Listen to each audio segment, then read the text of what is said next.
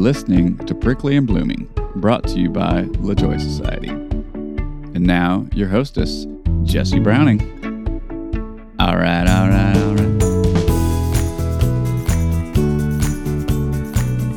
Today, I'm here and we're having a Jess episode. Jessie, Jessica.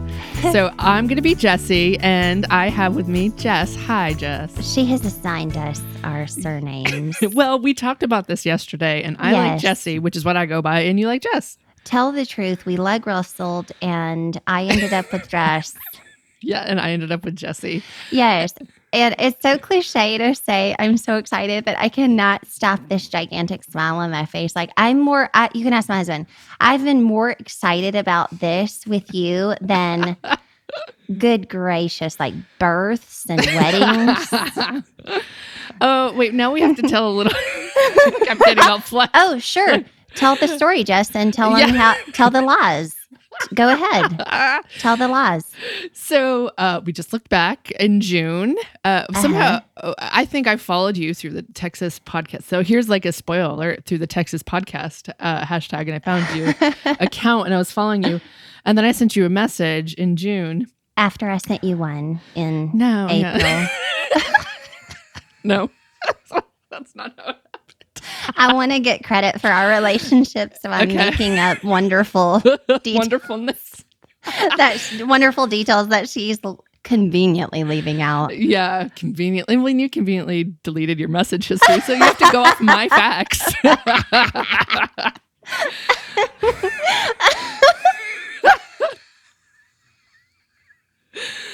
Oh, shit. So I sent a message and we struck up. You know, everyone knows this. Like, what can we call it? Like the online friendship, right? Right. Back in June, and then like 2 weeks ago, was it? I was like, "Can we record? Have we recorded? Do you want to do an episode? Do you have a story for an episode?" And you were like, basically, you're like, "I'm fucking waiting for you to ask." I was like, my whole life is your podcast. And I just sit by the phone that's connected to the wall, and wait for her to call, and she never does. The phone waited. And then I said, "Oh my God, I swear I've asked you, have we not have this?" And we had that moment, like, and I know it's identifiable. So many people have it of like, you think you've sent that text and you're like, gosh, why haven't they responded? Yep. And then you look back and you haven't sent the No. That was one of those. I'll think a friend is maybe frustrated with me. I'm like, wonder why they haven't replied to my text. And I'll go and it's in the little send bar. And I'm like, haven't sent it. No. Yeah, that happens a lot. Yeah, I had that moment where I was like, I only have a few interviews left to schedule for the season, which is amazing. I'm so proud of myself for being so diligent and ahead. Right. And then I was just like, why don't I have them? Did we not schedule something? I thought we talked about it anyway. And I guess it must have been in my head. But here we are. It had to happen at this moment. Here we are. Right? Perfect timing. Perfect. Yeah, perfect timing. It's how it's supposed to be. We could have tried to get in the way of the timing, but we decided to be brave and mature and not. And just let it happen as it should. As it should. So now that I've talked plenty for the introduction of a guest, right? What do we... I always ask people... I mean, no. Okay. What should we know about you before we hear your story? Well, I love you because I was raised in Baton Rouge. My neighbors were French Creole, prayed in French, cussed in French, Cajun French. I was raised in Cajun French. And so I'm drawn to your site, how beautiful it was. I think I texted you first and said, I want to just take a nap on your Instagram account. And you were like, huh? It was too early for us to be that vulnerable with each other. But now we're there. But anyways, I'm from Baton Rouge. I came to Texas to play basketball in college and ended up staying in Texas, marrying my first husband. We had 3 beautiful children. And moved to a community northeast of Dallas where he was from, and that's where I still am. We are amazing co-parents. I'm now married to the love of my life, and he is a farmer, and now we are farmers. And we farm corn, soybeans, wheat, and we run cattle. on a larger operation northeast of Dallas. And we do that every day together and living a dream inside a dream. So in what I thought would be the closest mud pit after my divorce, instead, God sent me to heaven on earth. It's very confusing, but I'll explain later. I'll further explain. I love it. And this is where we entered the mud pit. Oh, okay. So now we got a little, like, this is Jess. Yes. Jess, hello. Just A. Right? I'm older. So I get to be Jess A. And Jesse Browning B. Right. Well, Okay. and also neither of us are Jessica. No. Let's No. no. My dad, my grandpa, and my college coach all called me Jessica. And it was real endearing, and I didn't mind it. But anytime Anybody I've else? ever... no, I just feel like they don't know my life. You don't know my life. You know don't what even- I say? I don't trust Jessicas that go by Jessica. It's judgmental of me. I know. I'm sorry. I apologize to all of you. But Jessicas are Jessica Simpson to me.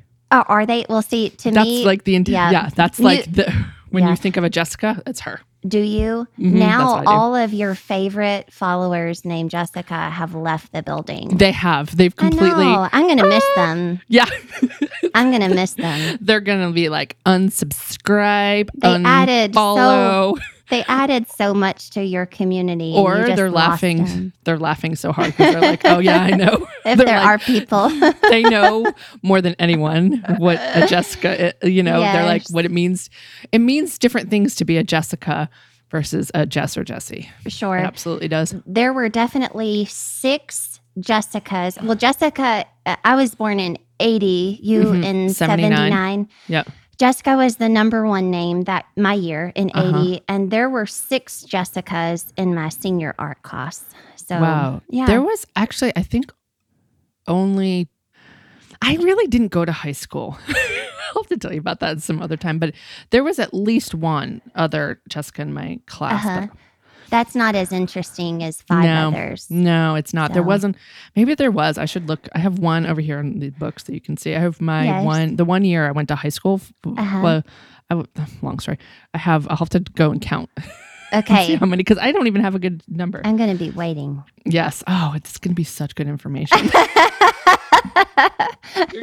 You're gonna be just waiting by your phone on the wall. Jay's like, "What are you waiting for?" And I'm like, "You Jess don't. has to tell me how Can't many. even tell you."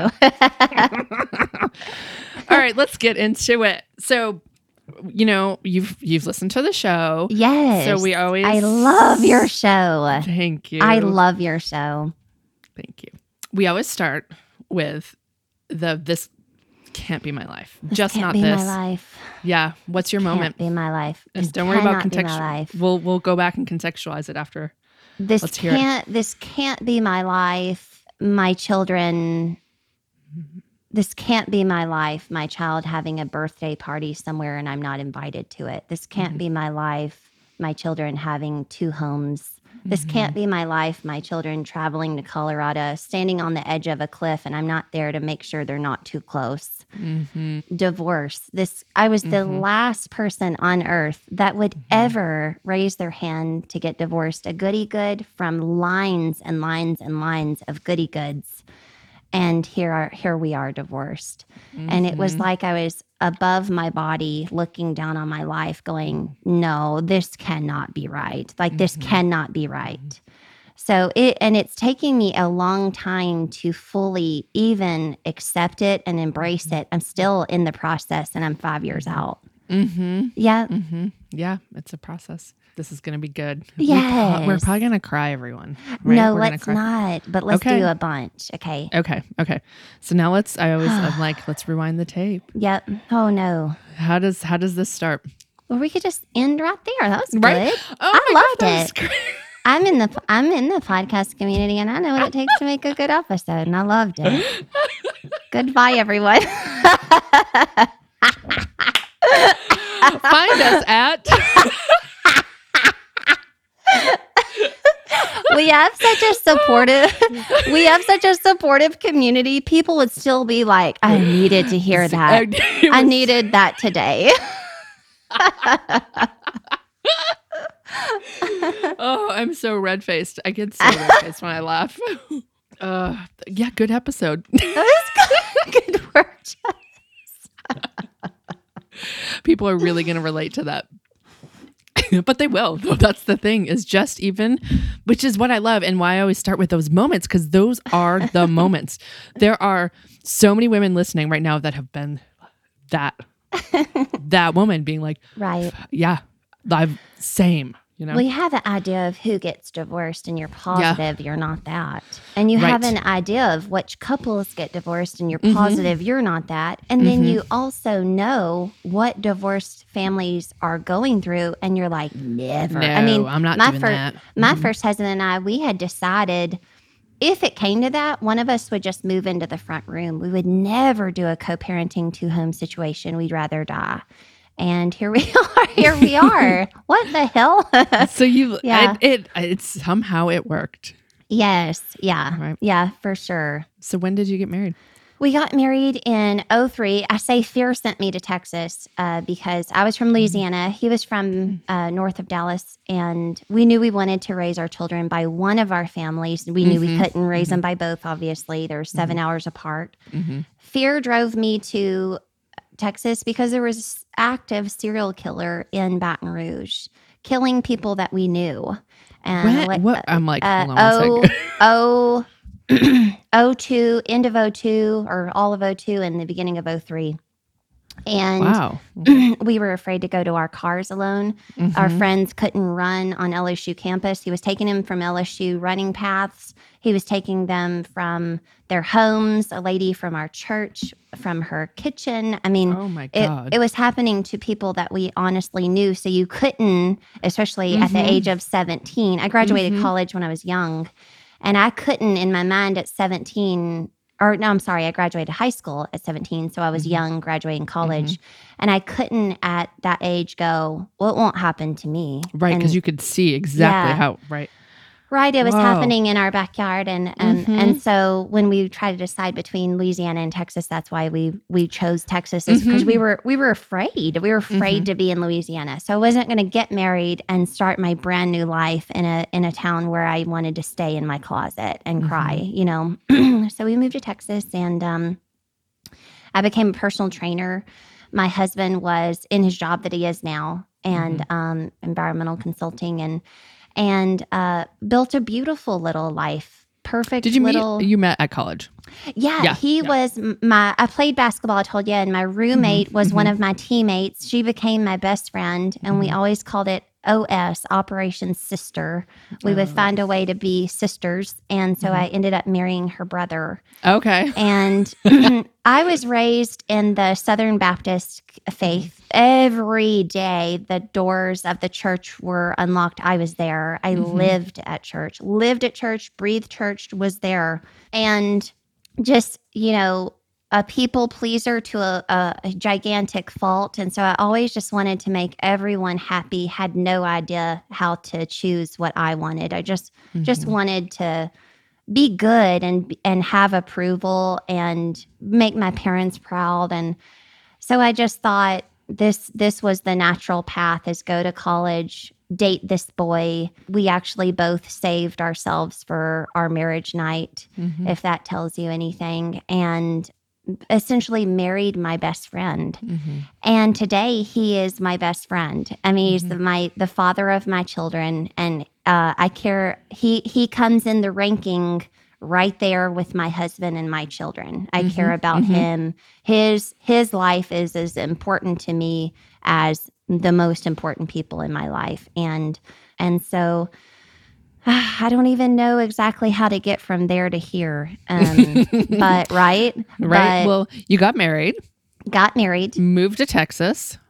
Is to, like, I'd never expect you to say to escape the fear of a serial killer. Right. Who Like does? that when I was like, what? Do you know, and I didn't even really bring that sentence out till last year, which would have been 2019. So it would have been 16 years before I would have said it out loud. Right. But you were conscious of it. Like you knew. You're like, Conscious of it? Yeah. Yeah. Yeah, but not brave enough to talk about it. Like, this is really what drove us to Texas.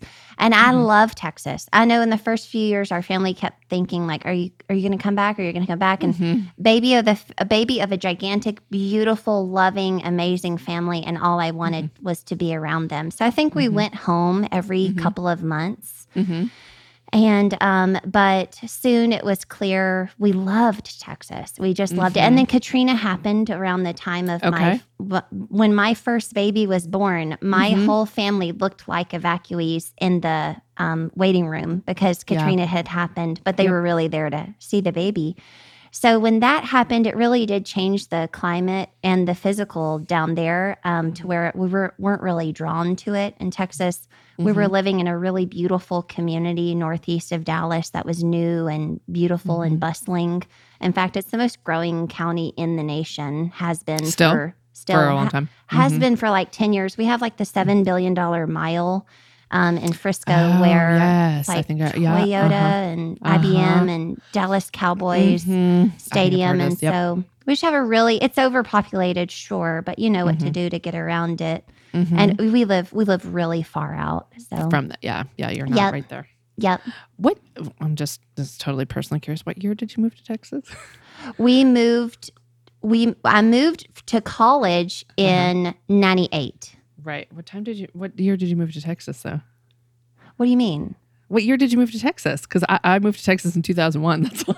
Well, but what I'm saying is I went to college from 98 to 03, then got married in 03, and then it moved in 03. Yeah. Okay. So it would have been like 03. Okay. Yeah. I was just like, we're still the same. Yeah, that's what I was like. Wait, did you move in 01 as well? Doesn't change anything about it. We're still getting airbrush t-shirts. We just won't put the year on there. Okay.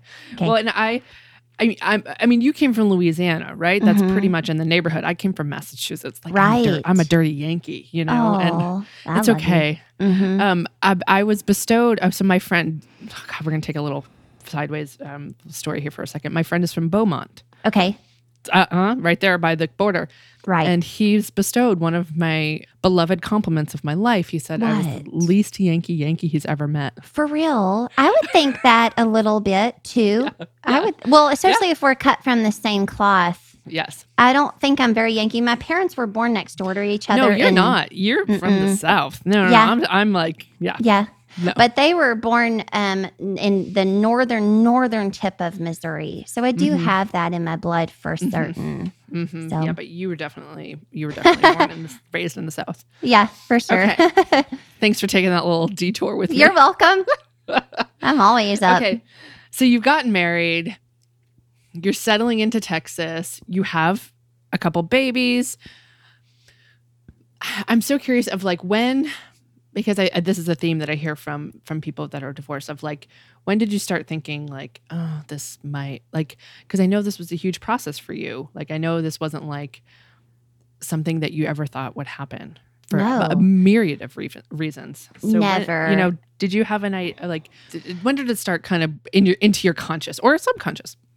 I think subconscious because I didn't realize even anything was happening until it was done. I mean, it was all, just kind of, I always say it was 32. I was 32. I think 32 is a tough age for women.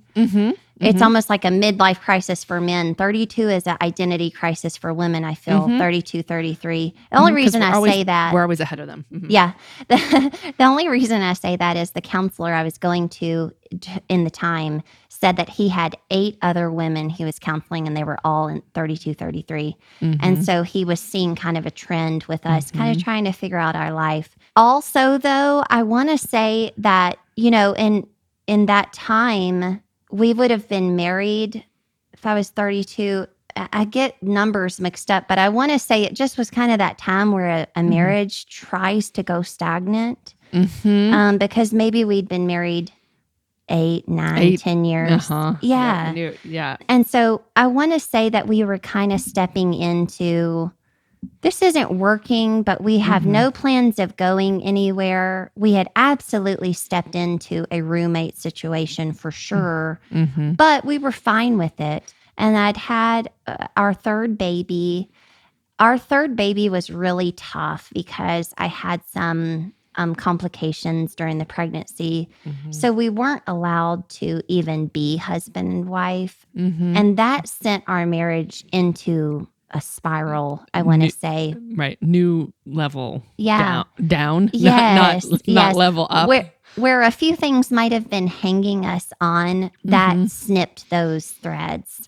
And so after the baby was born, and then you go into some depression, everyone does, whether it's a gigantic amount or a little amount, there's some. And so I want to say that I just that was my last baby. I would never be pregnant again. That sends you into an identity crisis.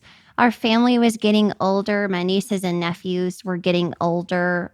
The dynamics were shifting, just growing pains. And I was just kind of left feeling like I didn't know exactly who I was. And I felt like I played basketball my whole life. I was the baby of the family. I loved being adored and the attention that I got from my family. And now I'm just the aunt, and we're old. And, the growing up of it, the identity crisis that I threw myself into or was thrown into, I didn't know how to cope with it. And so I don't remember much about those few years. I just know that I would love for the Lord to wipe them off the map, and he has. If I could wipe them off, that would be great. Because, he tells us in scripture, once you ask for forgiveness, he remembers it no more. He doesn't even know what you're talking about. I know what I'm talking about. That's a problem. People in the small town know what I'm talking about. So this has just been a really tough journey of getting on the same page with the Lord, where our past doesn't matter anymore, and becoming solid in who we are, and that doesn't define us, because so many of us are strangled by it and sitting down in the mud, just waiting for lightning to strike us dead because we messed up. And that's just absolutely not what he wants for our lives. And so that's been this journey. So we took about 3 years. I told Jesse yesterday, we took about 3 years to get divorced because we were just waiting for someone to give us permission to do it. We just wanted someone to be isn't like, that interesting? Yeah. And no one would. The counselors would be like, Those you can bastards. do this. And we're like, no, we can't. So there was one night we had moved out of the community down to an apartment closer to Dallas and tried to make it work. We said we would give it a solid year and make no decisions, just 1 year. We'd gotten through that year, and it just wasn't getting any better. And so I knew my dad is like the king of our family, patriarch to the nth degree. And so I went to, I knew I have a large family, like I was telling you, and I knew we don't believe in divorce, and if you get divorced, you go to hell, so that's not exciting, and and that's what we were believed, and so I knew that if we got divorced, I would lose my family, I would be disowned. I was positive, completely convinced that either stay with my husband and keep my 21 family members or get divorced and lose them. And that's not even talking about his family. I wasn't even thinking. No, just centered in on mine. And so I go to the Walmart parking lot and I call my dad, and I can't ever have an important conversation with my dad because I just bawl. I'm such a daddy's girl. Even at 40 years old, I am the biggest daddy's girl you've ever known. And so I'm just like, I just wish I could talk to you. I just want to talk to you. And he's like, just tell me what's going on. He's like, talk. And I'm like, we are going to get divorced. And he's like, okay. And I said, I just don't want to know where I stand with you. And he was like, I'm not following. And I was like, are we disowned? And it was just the opposite. The way the conversation, he's like, I don't know where you got that. I'm frankly offended that you thought it. We would never. You are our family. You come down the driveway tomorrow, and we're going to embrace you. You're ours. And he said, we all know that you've tried. It's Mhm. over. Turn the page. And it was like when someone you trust gives you that walk forward command, because I'd been stuck for 3 years or more, stuck on pause. And I read this neat thing today that said, when we're waiting on God, God's usually waiting on us. And I thought that was really beautiful. So I'm positive God was waiting on me for 3 years, not to get divorced, but to find my way, which way I was going to go. And so since it took us 3 years, we were there. We'd been there mentally and emotionally for 3 years. You had already grieved, right? We had already grieved. Mm-hmm. So we held hands, went to the courthouse. It takes 61 days in Texas, so it took us 61 days. We held hands, went into the courtroom, stood right by each other, and cried and told the judge we wanted a divorce. There was a chicken salad sandwich in the vending machine. We joked about sharing a chicken salad sandwich out of a vending machine. We walked to our cars, hugged for a long time, and that was it. I love that. Did you share the sandwich? Did you have, or did you just joke? No, we didn't trust it. We didn't trust the man. Yeah, right. From the vending machine. Right. Was that the first time that you said out loud, like, had you talked to your girlfriends, or had you, no, was calling your dad the first time you said out loud of like, well, you and your husband had already decided because you said, Yes, I'm going to get divorced. I said it to my husband, and that was it. That was it. Right. And how long was the space between you and your husband saying it and then you telling your dad, like the same day? Did you take the same day? Yeah. Yeah. Yeah. You really had gone through the whole process. We really had. Yeah. When you said you moved into an apartment closer into the city, was that the transition out of the marriage probably? No, that was the transition to try to save the marriage. Okay. That was a transition to get, he was related to every single person in our small town, and we just couldn't. We did. We just needed to, that was our, like, if you say we didn't try, you just couldn't. Like, we physically moved our family out of heaven because we lived on acreage, and the kids loved it out there in the country. They loved their school, and we just tried to get out and find us without that, and it just wasn't gonna. Nope. So I watched my dad cherish my mom my entire life. I mean, still to this day, they're 71 and they still need to get a room, and I love that. I love that about them. And all they need is just to be right next to each other on the couch watching a show. And he's always scratching her leg. She's always scratching his back. They love each other. They have to be physically touching each other. I didn't have that. I didn't have that. In fact, when we were in counseling, I said, I don't feel like his. I just don't. I kind of want like caveman, like she mine, and I don't have that. And I remember our counselor loved my first husband. This is how that relationship went. That counselor loved my husband. I loved our counselor, and my counselor did not reciprocate those feelings towards me, but I still loved him. I loved him so much, and he was just so team my first husband. But he thought he got me. He goes, "Oh, so you just want to be his property?" And I was like, yes, I would like to be. I would like to be. And we'll talk more about my husband, but Jay Norman is caveman. She mine, she pretty, she come here. She come here to me. I mean, I am his and he is mine. And together we are conquering this whole world. And it's something that I always wanted, but always just said or was told that's not right to want that. And I was like, oh, okay. And then we'd go another couple of years. And that's not a love language of my first husband to compliment me or say I look nice. And so I want to say that in my marriage today, he can top it by lunch, what I had in 12 years. And that's not good or bad. It's just me, what I wanted and what I needed. I didn't get what I didn't get in 12 years. I'll get by lunch today.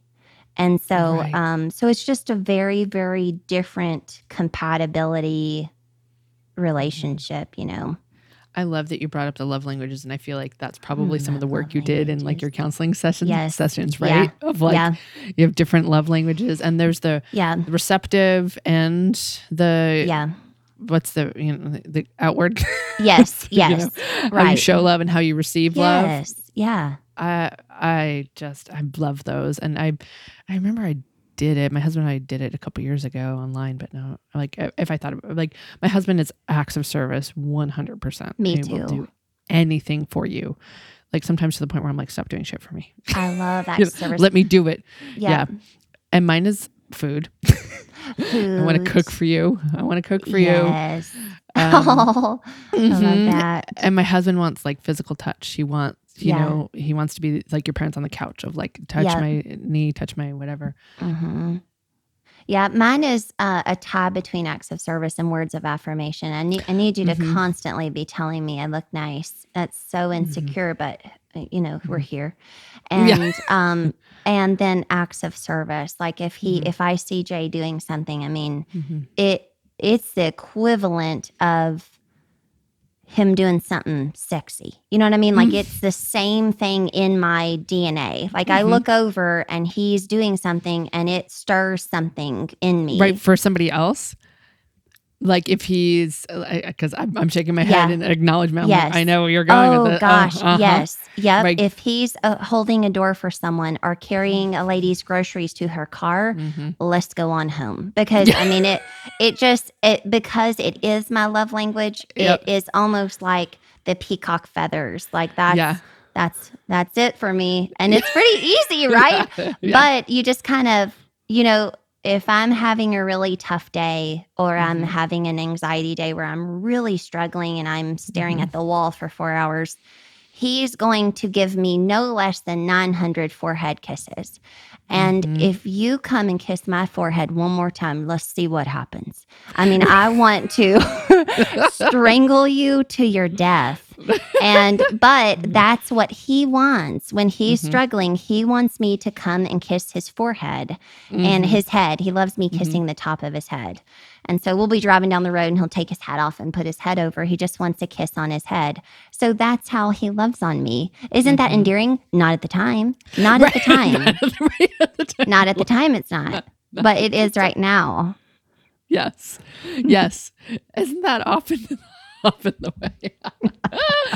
I'm like, come over here and try it. Come over here, yeah. Come try to kiss my head one more time and see if you leave with those lips. Lipless son of a gun. So I'm thinking of a terrible Ron White joke. I don't know if you're a fan of Ron White. I love Ron White. I love Did Ron you White. see his No. last special? Okay, never mind. No. Do I need to watch it? Oh, yes. Those It's who've funny. seen it are laughing with me right now. yes. Okay. Well, I want to see it, okay? Okay. And then we'll All talk right. later Well, about you're it. in charge of that. Yeah. You're going Okay. to text me when you. And then All right. and you're going to tell me how many Jessicas were in your class. Yes. Yes. That's how we're going to follow up. All right. I'm like, let's get our center. Okay. So. Do you I think wanted, anyone is still with us? Yes. You do? Absolutely. The good Mhm. ones? Okay. Mhm. Let's get it Yeah. down to one. Okay. Let's so narrow we're, it down to one. like make sure everybody else falls off. Let's weed Oh, that one will be my husband. Yeah. Two. That'll be two then. Yeah. Yeah. Your husband. How sweet. So after, you have this moment with your dad, then you wait your 60 days and you get divorced. Yeah. Then what? Are you alone for the first time? I am for the first time in my Mhm. whole Did you darn live life. alone? Yeah. Yes. For the first time? Mm-hmm. Yes. I rented this house in a town. Oh, that's funny. I had stepped in. I forgot that part. I had stepped into real estate. And Mhm. so together we found my ex-husband, a home. And I love together, that. I was his realtor. and together we took every step together. Where would we want our Mhm. children to go to school? It wasn't they're going to go to school by my house and you're going to drive because this is all your fault. It was never that. It was Mhm. and always sitting down to the table with a Diet Coke and saying, do you like that school? Or do you want them? Do you think they'll do good at this school? It was just always a together thing. Mhm. And that's why Jay Norman in my life is so important, is because he found me like that. He found me with a ex-husband that was most important to me. And he's not threatened. I don't want my ex-husband's bod. I want my children to be happy. And so if being closer than close to my ex-husband causes our children to thrive, that's my only option. When the baby is 18, I promise I'll revisit it for you. But right now, this is what causes our children to be most happy. And so Jay was secure enough in his manhood and secure enough in our relationship that, and he can see in my eyes, I have no agenda, no ulterior motives, nothing. When your heart is pure and your agenda is pure, you can accomplish so much more. So I moved into this little house with the kids, and I'll tell you, those times were the roughest times of my life and the sweetest times of my life. Because now there's 7 of us and it's a lot going on and it's wonderful, but I don't have time with my babies anymore, just me and them, unless I make time. And I do. They had stairs. The upstairs was open to the downstairs. As a realtor, I knew that no family wanted that because there was no privacy. There was no privacy. There was no sound. You couldn't limit the sound. And I knew that as a divorced wife, I didn't want privacy and I didn't want to limit the sound. I wanted to hear them. And so like even my baby girl's bedroom was above mine. What a joke. And I knew from growing up, because my parents tried it and they hated it. They had teenage girls, my sisters above them, and they were like, don't ever do it. Don't ever do that. And when I was divorced, I realized I want that. I want to hear her over me. I want to be in the kitchen and be able to talk to the kids upstairs. I want to know that they're playing. I want to know that they're breathing. I need to know if they're fighting.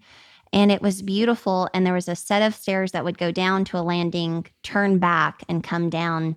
We put on so many music videos on those stairs. I love it. That was dress up years. And so they had this whole bin of dress up clothes. And so they would come down to a song, run back up, change their outfits, come down to a song, run back. And they talk about that a bunch. So it was this really sweet years. It was really depressing going to look at all of the homes that we had to rent. Maybe there were 12 that I went to look at myself as I was in real estate. And I remember going to the 11 and going, I'd rather get remarried and move back into the apartment than move into one of these homes. They were the saddest and most depressing homes you've ever seen. Those homes where you go into the front door and you're staring at the back door. They just kind of were like, that's it. These long homes. We have to build our homes long and narrow to fit everyone in. And I was like, this is not going to work. And that 12th one, I walked in and it was like angels sang. And I was like, this is it. I'll give you quadruple what you're asking for. And I didn't have anything, but yeah, so luckily that all worked out. And it was my first husband didn't really care for dogs and cats. So we got like a zoo and it was just a really neat time of learning a lot more about myself. Lonely, very lonely. Yeah. And I think that was probably another fear of yours, right? Of like, what will life be like alone? Oh, yeah. And I bet it was a very wonderful and hard time. Top fear, upsetting my kids. Top fear. Let's go through your top 5 fears of your divorce. Yes, I love a list. Yeah, let's do it. Well, just more than anything, you have your kids in the good classes. You have your kids on the good teams. You buy your kids the good clothes so they don't get teased. You have them in therapy so that they can become wonderful individuals. Now you get divorced, you might as well punch them in the stomach. I mean, like you think like that's okay. And then what's even worse is these high conflict relationships. And I totally understand hurting people hurt people. But it's like out of one side of their mouth, a parent will do all those things I listed. And then out of the other side, they'll do something so high conflict. You might as well, if you're going to keep your child from their dad or keep their child from their mom, you might as well walk up to your child and slap them as hard as you can across the face. You would never do that. So why would you be high conflict? And we reason it by, well, you don't know what they did to me. They hurt me. I understand that, but you're obviously not watching your child while you behave the way that you do. and you're not seeing what you're causing. And if you did, you wouldn't want any part of it. Jay and I have to bite our tongues till it bleeds because Sometimes, our value is the kids over our Spite. value. Yes, getting even, getting revenge, or she or he hurt me, and we want to we want to feel better by doing this. And You're immediately stopping what you just said. The hurt people. You're putting your like, what's it, like a put a pin in it. the app Yeah. and be like, we're gonna stop the cycle. And it's so Have hard. to. It's so hard, isn't it? It is. I know. Right when we got each other, we one of our very first podcasts, I know we read a quote, and it was talking about heal yourself and you'll heal your children's children. And so we're long game. We're not necessarily working for our children's children, but we are. Jay and I we're always on the same page. Where the things that we do during the weekend are for when our kids are in their 20s. We don't know why. We have no idea. Our kids are from 8 to 14. And in our mind, I think Jay and I's dream is to be at some beach house somewhere, and our kids in their 20s are there with their friends and spouses and stuff. That's our end game. That's it for you, Jess? Yes. Stop it. I just recorded an episode Stop with my husband last night, and you'll have listened to it before people listen to this one. Stop it. And I went on about what's important, like how we've always like thought of parenthood, like there's too much focus on the first 18 years, and how I'm so excited to be like in my 50s and have these 20-something in this house full of like older people, and they're, whoever they're dating is coming by, and they're same thing. Like you'll hear it like next week. Oh my gosh. If I succumb to my human nature, like my gut grabs me when good things happen. So if good things are happening with Jay and his children, my gut grabs me and I want to stop it. This is not right. And it is right, Jess. It's good. It's good stuff.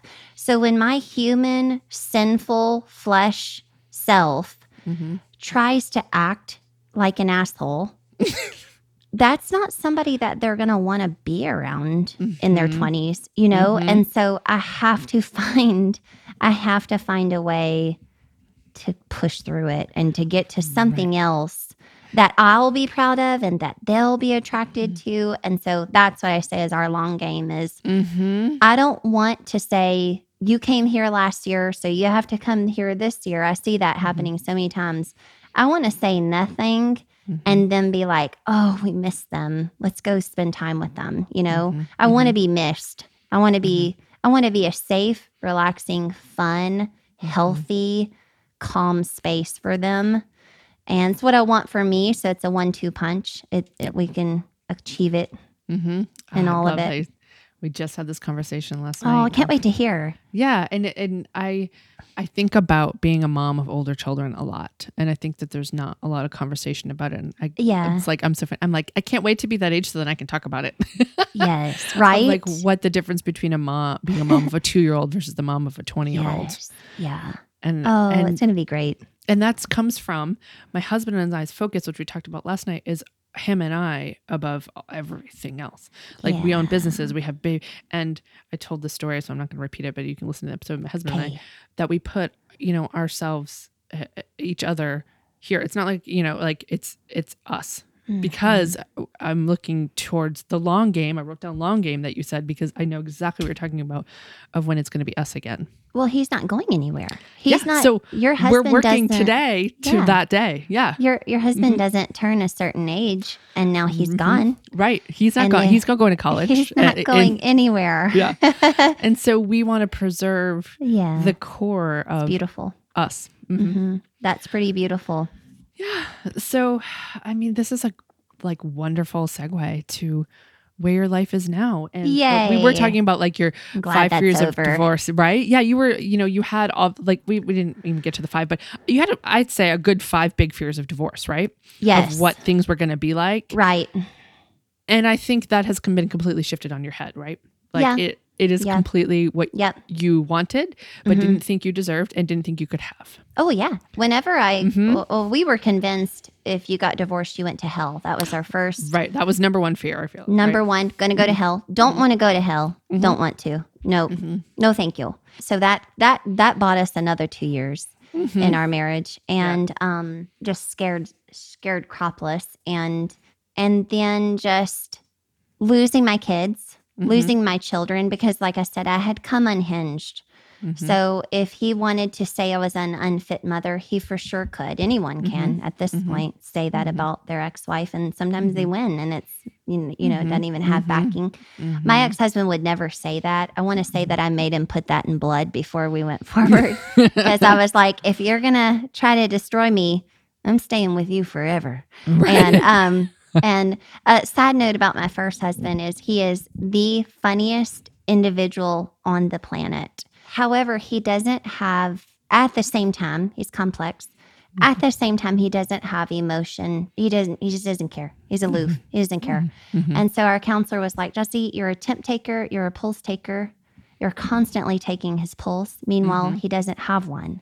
And so that was the conflict of our whole entire marriage. Mhm. Is I was constantly, are you okay? Things okay? What, are you mad? Mhm. Are you mad? Mhm. You mad? Mhm. And the more I would say that, the angrier he would get. Yeah.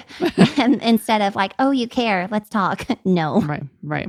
Everything that you feared, it seems like it didn't happen. No, I have huge fears. I always Mhm. have these huge, like my husband's always like, what's it like up there? And in your head. I love it. I thought as soon as we got divorced, God would sit me over in this corner. I thought for a long time he wanted me dead. Mhm. I went through this. Getting divorced in a small town is a shame storm no one is ever ready for. Mhm. You can't even go to the store. I mean, it's a lot. And I And remember, yours in-laws town too. yeah, that's it. That he was related to the whole town. Mm-hmm. And so I remember telling my counselor, I now understand why people decide to get off this ride. And I remember telling him that. And I don't know why he didn't jump into recovery mode, but God did instead. I know he did in his stead. But I know there was a period where I thought God wanted me dead, and I had messed up so badly. I had taken my idea of the most beautiful family you've ever seen and ripped it down the seams. And failed miserably with the blessings that God had given me. And Satan had convinced me that no one had messed up as bad as me, like not ever in the history of ever. And so once I figured out that he wasn't going to kill me, I got through that little season where I wasn't going to die. But now I would just be allowed to live. That's it. That's the top of it. I would be allowed to breathe and be, but no blessings, no good, no nothing. Just you're just going to exist and kind of don't make any noise, just kind of sit over there and shut in up. The corner, in the shame. corner. Sit in your corner in the shame. And, just like you tell your kids, like, get over there or shut up. Act like you've been to town before. And that was me. And here walks in this beautiful, successful, larger than life celebrity cowboy that if I could have drawn, I'd have drawn. If you'd say like, who do you want? I would draw, and it would be Jay Norman. And here he comes, and he wants me. And I pushed him away so many times. I bet you I said, do not call me ever again, probably 19 times. I just couldn't accept it. I could not accept that I thought God would send me shit and he sent me celebrity. I couldn't understand it. I couldn't figure it out. And I thought it was this huge mistake. And that once God figured it all out, he was going to be really mad. And I mean, what a joke. And so it's still taking me a long time to receive what God is trying to bless our life with, because I still don't trust that I deserve it fully.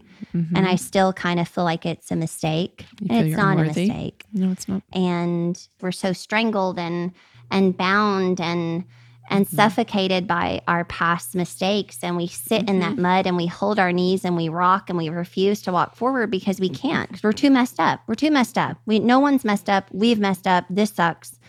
And God tells us, when you ask for repentance or forgiveness from those sins, that he throws those he casts those transgressions as far as the east is from the west. And when we ask him about it, he says he doesn't remember them.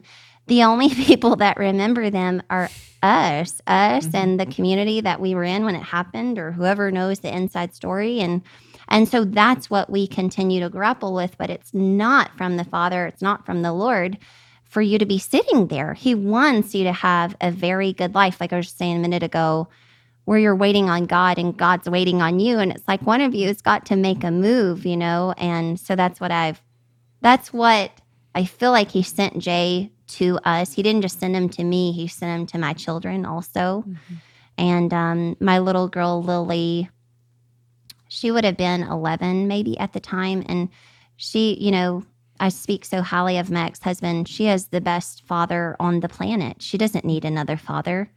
But for some reason, you can tell she was waiting for Jay. She was looking for him everywhere. The two of them are so close. And Jay didn't need another daughter. He has a beautiful, perfect daughter. They didn't need each other, but you can tell that they've been looking for each other their whole darn lives. It's just something really beautiful. And we've got that kind of all over. When Jay and I married, we got 2 new sets of twins. So our older ones are 28 days apart. Our middles are 45 days apart. Wow. And they're best friends. They're all best friends. And so you can see the beauty from ashes. But I'm still my Enneagram is I don't trust it. Like something's wrong. Like this can't be. This is a mistake. Like in The Good Place, where she accidentally goes to the good place, I'm her. Like I feel like it's a mistake that I'm in this blessed life. Right. So I should be in the mud somewhere. No, I don't feel worthy. You feel like you have to be suffering. Life is yes, suffering. That would feel better. You suffer. The more value you carry when you can suffer more, right? Yes, God is literally killing me with kindness right now. That's my whole life, is God is killing me with kindness. I love that. It can't be. It's a different Jesse. We got the Jessies. The angel department got the Jessies mixed up. So, but you are living it, and it is your life. And this is another perfect segue to talk about what you and your husband do now, and how that I came across you through my it's so hard to say hashtag search for me. There's a lot of words that are hard for me. And so now your husband and you have taken, this journey, and you're creating, let's call it ripples, right? From your center, Yeah. Oh, tell us about that. Well, so my husband, of course, went through a divorce, and so he knows where I'm coming from, and so we say that we were just kind of in these pits and somehow got out, and I think he helped me out of mine. He probably muscled his way out of his, and he is the most strong. He is so physically strong, mentally strong, emotionally strong human being I've ever met. We're farmers, and he's a happy farmer. So that tells you everything, because farming is hard. It is so hard on the heart. And it's raining today, and he's still in the other room smiling right now. We just said, we were down in those pits, and we got out, and we've gone for rope, and we're coming back to get you. And we're going to do everything that we can for you that we wanted when we were there. And we feel like it's kind of our life's mission. It's been really clear to us that we want to God has loved us so much. We want to love him back by loving on others. And that's what he tells us is to love on others. That's how we show our love to him. And so we decided to start a podcast. It's not a blended family podcast, but we have a blended family. And it's not a farming podcast, but we're farmers. It's just us shooting the shit and laughing and joking and kind of telling our story and praying that you choose another one. And, laughing and telling on our mistakes and saying, don't do this, and having fun all the while. We laugh a lot like you and I have today, and kind of tell about what's worked and what hasn't, and hoping that it can help anybody else in the same kind of situation, but also just showing a family that's not high conflict and showing that, you still can love on yourself and do the right thing and be divorced and act like adults. And so things like that. And so God kind of puts a stirring on our heart every couple of weeks of what we're supposed to talk about. And so we'll send each other a bunch of texts. And then like last night, y'all recorded last night. We did too. And so we just sat down last night. It took us a long time to get the podcast going because I thought I had to script it. He's an old cowboy, and I just thought I can't stop him from saying the things that I know he wants to say. And I just thought we're gonna become famous. He's gonna say the most offensive thing, and we're gonna get canceled. And so I just was like, I don't know if I can do this. And I thought I had to script like Jay says this, then I say this, and then I love it. And that's not true. All you have to do is kind of come up with your 5 No way, that didn't work out for you? And your 5 kind of key outline things that you want. And sometimes we'll write down 5 things and we never even get to them. And so I know the podcast is God breathed because we'll listen to it later on and I won't remember have even thought those things before then or said those things before then. And so I know God is king over our show. We just have to be ready and willing to like step out of the way and hear what he wants us to kind of pass along.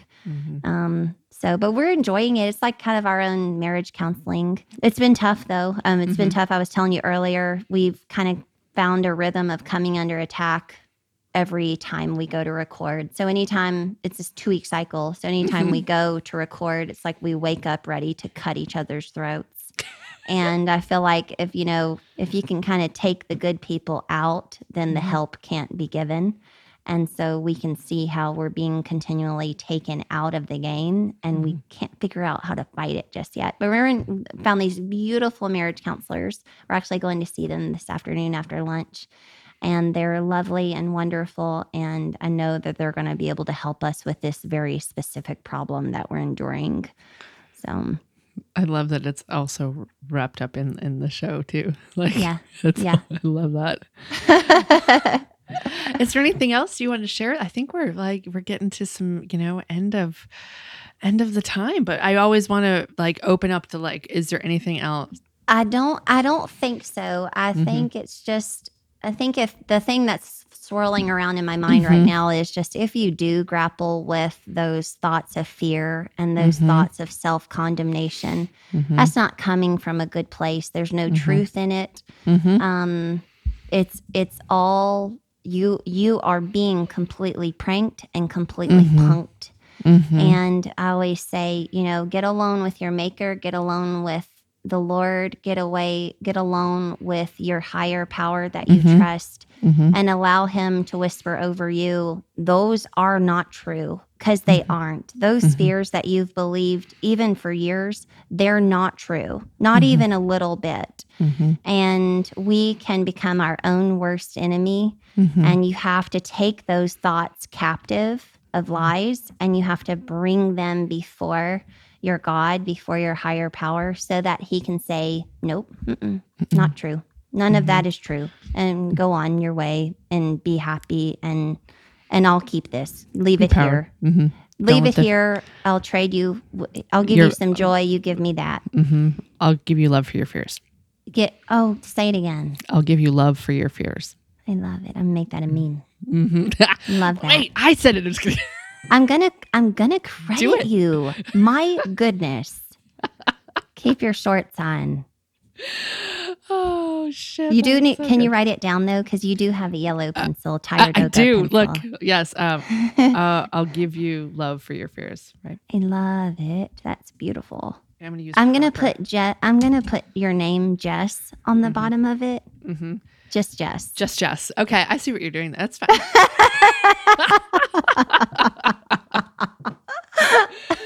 People will know it's you. Yeah, People totally. will know it's you, not Totally. me. All right. Are we I getting think to the this- lightning round? I think so. That's I'm why I was excited about like- this part. Oh I do my gosh, hair love this too. part. Y'all I don't love- know, but she just lifted her hair in Hair. sections because Like- she's That's- excited. That's And that's what I to signify we're transitioning to the Yeah. lightning round Oh. questions. We must be in the lightning round. Right. Her hair is up. Okay, what was your first car? A purple Ford Ranger.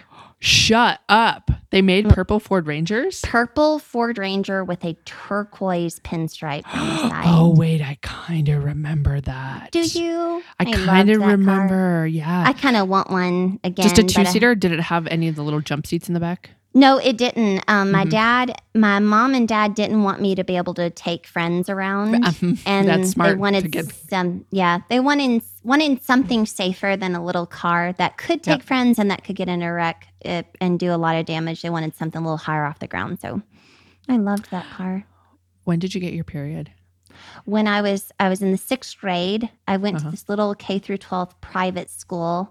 And it was all pretty convenient. It wasn't weird. I think I went into the bathroom and saw it, and we were good. Yeah, that's cool. No horror stories. Oh, that's good. Toilet paper. You've heard this in the show before. Yes, absolute Over. over. Okay, Absolute good. over. Mhm. Under, you just don't. Mhm. Don't be that person. Don't be that guy. Stop it. I saw shoot, what was it? It was some company and they were advertising some sort of toilet paper. But what would have been? I don't remember, but it was under. Yeah. Like they made an ad with it being Wonder under why. and see if it was like I just was like, oh, I can't even look at this. I'm way I can't even look OCD, at so this. there's things. So you that change could- it if you were Oh some- if- yeah. Oh yeah. mhm, mhm. Oh, yeah. That's the subpar Well, the, and the also- sub question. To anyone Yeah. that's still saying under, what is the maid supposed to do in a hotel? Fold it and kind of hang the fold Great point. Like to where yeah, to where you're Mhm. staring at the folded corners. You Right. guys have Makes no lost sense. your ever loving minds. Mhm, mhm. Go think about what you've done. Right. Go sit in the corner. Are you a fan of Lizzo? Yes. Yes. Is that one of the questions? Yeah. It is. Yes. I haven't heard it. I love Lizzo. Oh, yes. Because I love her so much. I want to make sure everybody is aware of her. and I is a love- fan. I love Lizzo. She did go to a basketball game with her ass out, and it did bother me because kids I were love at that. the game, and she was trying to make a statement, and I was Mhm. like, "I'm good with you making a statement, but your butt. I mean, it's not okay for anyone's butt to be just Right. out, you know." Right. And so, but yeah, so that's the only thing that she has frustrated me. But she's on TikTok. She's so lovely, and I love her. Yeah, I do love her. I adore her. Oh, Cilantro, yes or no? most yes. I love cilantro. We love table side guacamole, and Mhm. we use cilantro in a lot of stuff. Cilantro and Mhm. lime. We're Texan, so I mean, you Mhm. know, tacos are an everyday occurrence. And It's Tuesday. so- We're recording. We're having tacos later. Yes, yes, we probably are too because we don't. We're actually going to Chewy's tonight. Do y'all have Chewy's? No, but I've been to Chewy. You I used to live in don't? Austin. No, Got but there's it. not one here. Yeah. So we're And there going was to one in El Chewy's. Paso. Okay, We used- so we you used know to go to El it's Paso. good. Oh, yeah. Yeah. Oh, gosh. I mean, I went to the original back in Austin forever ago. Yes, yes. Oh, So that's where we're mhm. going tonight for a family birthday. Awesome. And they have the patio, so you can be a little bit safer. Mm-hmm. So And the, God, Chewy's. Yes, special I place in my heart. I remember when know. they put the one in El Paso. Just all the people who lived in Marfa, we go to El Yes. Paso as the city. You know, you have to go and all do the city stuff when you live out in the country. right, When Okay. you drink a latte, what kind of milk do you order? Or cappuccino? fat free. Skim? Mm-hmm. Okay. Yeah, skim. I always ask that because we own coffee shops, so it's very relevant to me. I don't see the difference. I don't taste the difference. And well, see, there's whole skim, but now there's almond, oat, coconut, Well, like sure. all of those. Well, so sure. I can learn so much about somebody by what milk they drink. I do skim. Skim. Okay. Mm-hmm. Can you drive? This is gonna be yes. Can you drive a standard transmission? I am a farmer. Yeah, exactly. That's why I was like, I know the Yeah. answer to this one. Jess, I can drive just about anything. Mm-hmm. That's what my husband told me what he couldn't drive last night. It was like one thing. I'm also part-time super trucker, so yes, I can drive a standard. I knew the answer to that one. You'd be surprised? No, you wouldn't be surprised. There are a lot of women who can't drive a standard. Yeah, no, I wouldn't be surprised. Yeah. I think we already talked about this, but we're going to go over it again. Where are you in the birth order of your family? Last, I'm the fourth and the baby. We were span across 12 years, so that made a big difference. We had rich parents. My sisters had poor parents because they were starting out. Got it. So not only the baby and spoiled by rich parents. Got it. Different parents. Yep. Mm-hmm. What was your kindergarten teacher's name? Miss Williams. And I remember her, a funny story. I saw her again when I was like 16 or 17. I was at a gas pump. I didn't see her. I saw somebody that looked just like her, but looked just like the person in my mind when I was 5 years old. So I'm staring at this person. I'm 16 or 17. I'm staring at a lady of the age that she would have been when I was 5 or 6. And I was like, I think you might have been my kindergarten teacher. And I bet you this person was like 2 years older than me. And she was like, she goes, you think I look old enough to be your kindergarten teacher? And I was like, no. And I like pretended to be joking. And I was like, holy hell, like they don't stay, they don't stay 22. Yeah. I love that. That's my story about that. It was a very embarrassing. And that lady probably slipped into a depression. Right, Because if she would have had to have like minimum been 36, 37. And I bet you she was a cool 20. I mean, yeah. Cool 20. Yeah. So we're so stupid when we're teenagers. I love we're it. so dumb. You were probably putting gas in your purple truck, huh? I was. Yeah. I was. I love it. Oh, this is another one of my favorite questions. What do you regret more, high heels or jalapenos? What do you mean regret more? Like the next day. Oh, yeah. The high heels. I have the worst. I have like this instep that you've never seen before. In fact, my little girl has it, and they went to make little painted reindeers with their feet, and you could only see like the tip top of the reindeer and the tip bottom of the reindeer. There was no body. You have a big arch? I do. Same. You do? I have a really big arch, and a bad back, and years of basketball, and so jalapenos I can deal with shoes and stuff, but high heels, I'll have a bad back for several days. Oh wow, I love high heels. But you do? Yeah, but I can't tell you the last time I've worn them now. I was going to say I don't think so either. Nope. We wear boots, so that makes us tall enough, but no, I haven't had we're rural and country and we don't really get a lot of and of course everything's been shut down, so no. Yeah, I know. Yeah, I haven't worn them anywhere. Like no, me neither. I mean, I love them. My littlest kid, she's worn my heels more than I have lately. Right. Does she regret it the next day? No, she loves them. She doesn't. Our little one is the gowns, the crowns, pulls my heels out. Like none of the other ones did that. This one is right. She's all into that. She's all into that. Well, that's all I have other than asking people where they can find you. Where's all your stuff? It'll be obviously linked in the show notes so you can click on it. But I love to let's talk about it. Where can they find you? It's really easy. We're strictly Instagram. That's my main language. I stay on Facebook just to keep all of my memories, but it's Jessie Rush Norman. On Instagram, you put the little underscores between the Jessie and the Rush and the Rush and the Norman. On Facebook, you just look Jessie Rush Norman. And then our website is movingonpodcast.com. It's real simple. Do you have an Instagram account for the podcast too, or is it the same? I do. I did have it, and I was wrestling with being on my phone too much, and then I had 2 accounts, and I was like, I don't know what to do. And I wrestled with it for like 6-7 months, and my best friend was finally like, hey, why don't you put Moving On podcast under Jessie Rush Norman? Like just put it in that little, put it in that little title. And I was like, oh, so Moving On podcast does have some richness there. It has some cool pictures and some great stories of ours, but I'm directing people over to the main one. Right. And I bet if you typed in Moving On podcast, you'd get your profile too. Maybe. Yeah. I'm not sure. You'll have to do it, Jess, and tell me. It's there, and I worked on it for a long time. But like I said, it was just having like two jobs, and I was I was like, I would love to just streamline this. The podcast is me, and so I love that your friend was like, just make it one. Yeah, I have that. She was so clear. Yeah, I love that. So my last thing is I'm reminding everybody, I'm hounding people to rate and review the show. It helps so much. Yeah. I love how you're like, oh, yes. You did the knowing. Yes. The podcaster knowing. Oh, let's talk about your podcast before we move. Like, how often do you do it? Like twice a month? You aim for that? We do. We try to aim for twice a month. They're definitely on Apple Podcasts. They're on Spotify. They're on iHeart. You can go to our website, Google Play, YouTube. They're on all of the main platforms. Cool.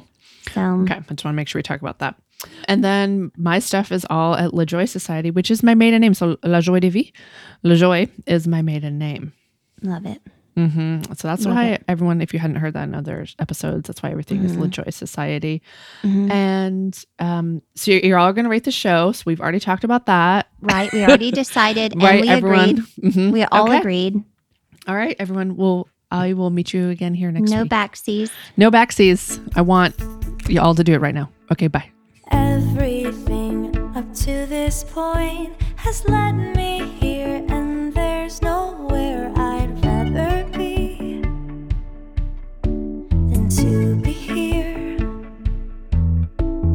All the things that made no sense, that felt so wrong and out of place, now seem to fit perfectly to tell a story that was meant to be. I can finally say I feel at home. I can finally say I'd love to stay. Chances taken, choices made, cards left on tables and cards played, and no one knows how will it go. Questions burning in the mind, answers may not be there to find, and no one knows how should it be. So paint the pictures that you wanna see. I can finally say I feel at home. I can finally say I'd love to stay. Everything's been leading up to this moment. I know in my heart that I am home.